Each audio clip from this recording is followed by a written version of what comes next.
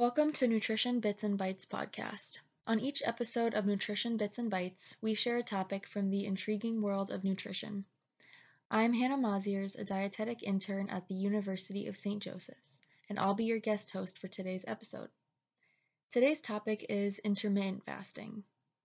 For those of you who do not know what that is, or you may know someone who's trying this, it's a trending diet that focuses more on when you can eat more than what you can eat. There are two different approaches to this diet, the 16-8 approach and the 5-2 approach. The 16-8 fasting involves eating for 8 hours at a time and then fasting for the other 16 hours. So for example, many people will eat from 12 p.m. to 8 p.m., and in the meantime, they can have water or zero-calorie beverages. This method's also called time-restricted eating. The 5-2 approach involves eating regularly for 5 days of the week and then limiting yourself to one 500 to 600 calorie meal the other 2 days. This is also called modified fasting. Although most of the focus is on when you can eat, you still need to be cautious of what you eat and not fill your eating time with high-calorie junk food with this fasting. It's also important to remember that if you go too long without eating, your body will start to believe that you're in a starvation state.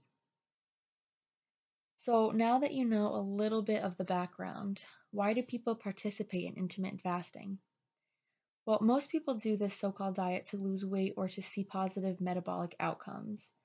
This method of fasting may lead to weight loss if those who participate eat regularly during their eating time because they're consuming less calories than they normally would per day. For those who eat more during their eating time to make up for the long period of fasting, they may not experience any difference. There isn't much research that suggests the benefits of intermittent fasting, especially with conditions such as diabetes, cardiovascular disease, cancer, and other chronic diseases. One research study, however, saw that rodents with restricted availability of chow compared to a normal nighttime feeding improved metabolic profiles and reduced the risk of obesity. Although there is not much research to support or deny intermittent fasting provides benefits to your health, reduced nighttime eating and longer nighttime fasting before bed may result in improvements to health. There are certain populations where it may be considered unsafe to participate in intermittent fasting, which includes those who are pregnant or breastfeeding, those with diabetes, and those with a history of an eating disorder.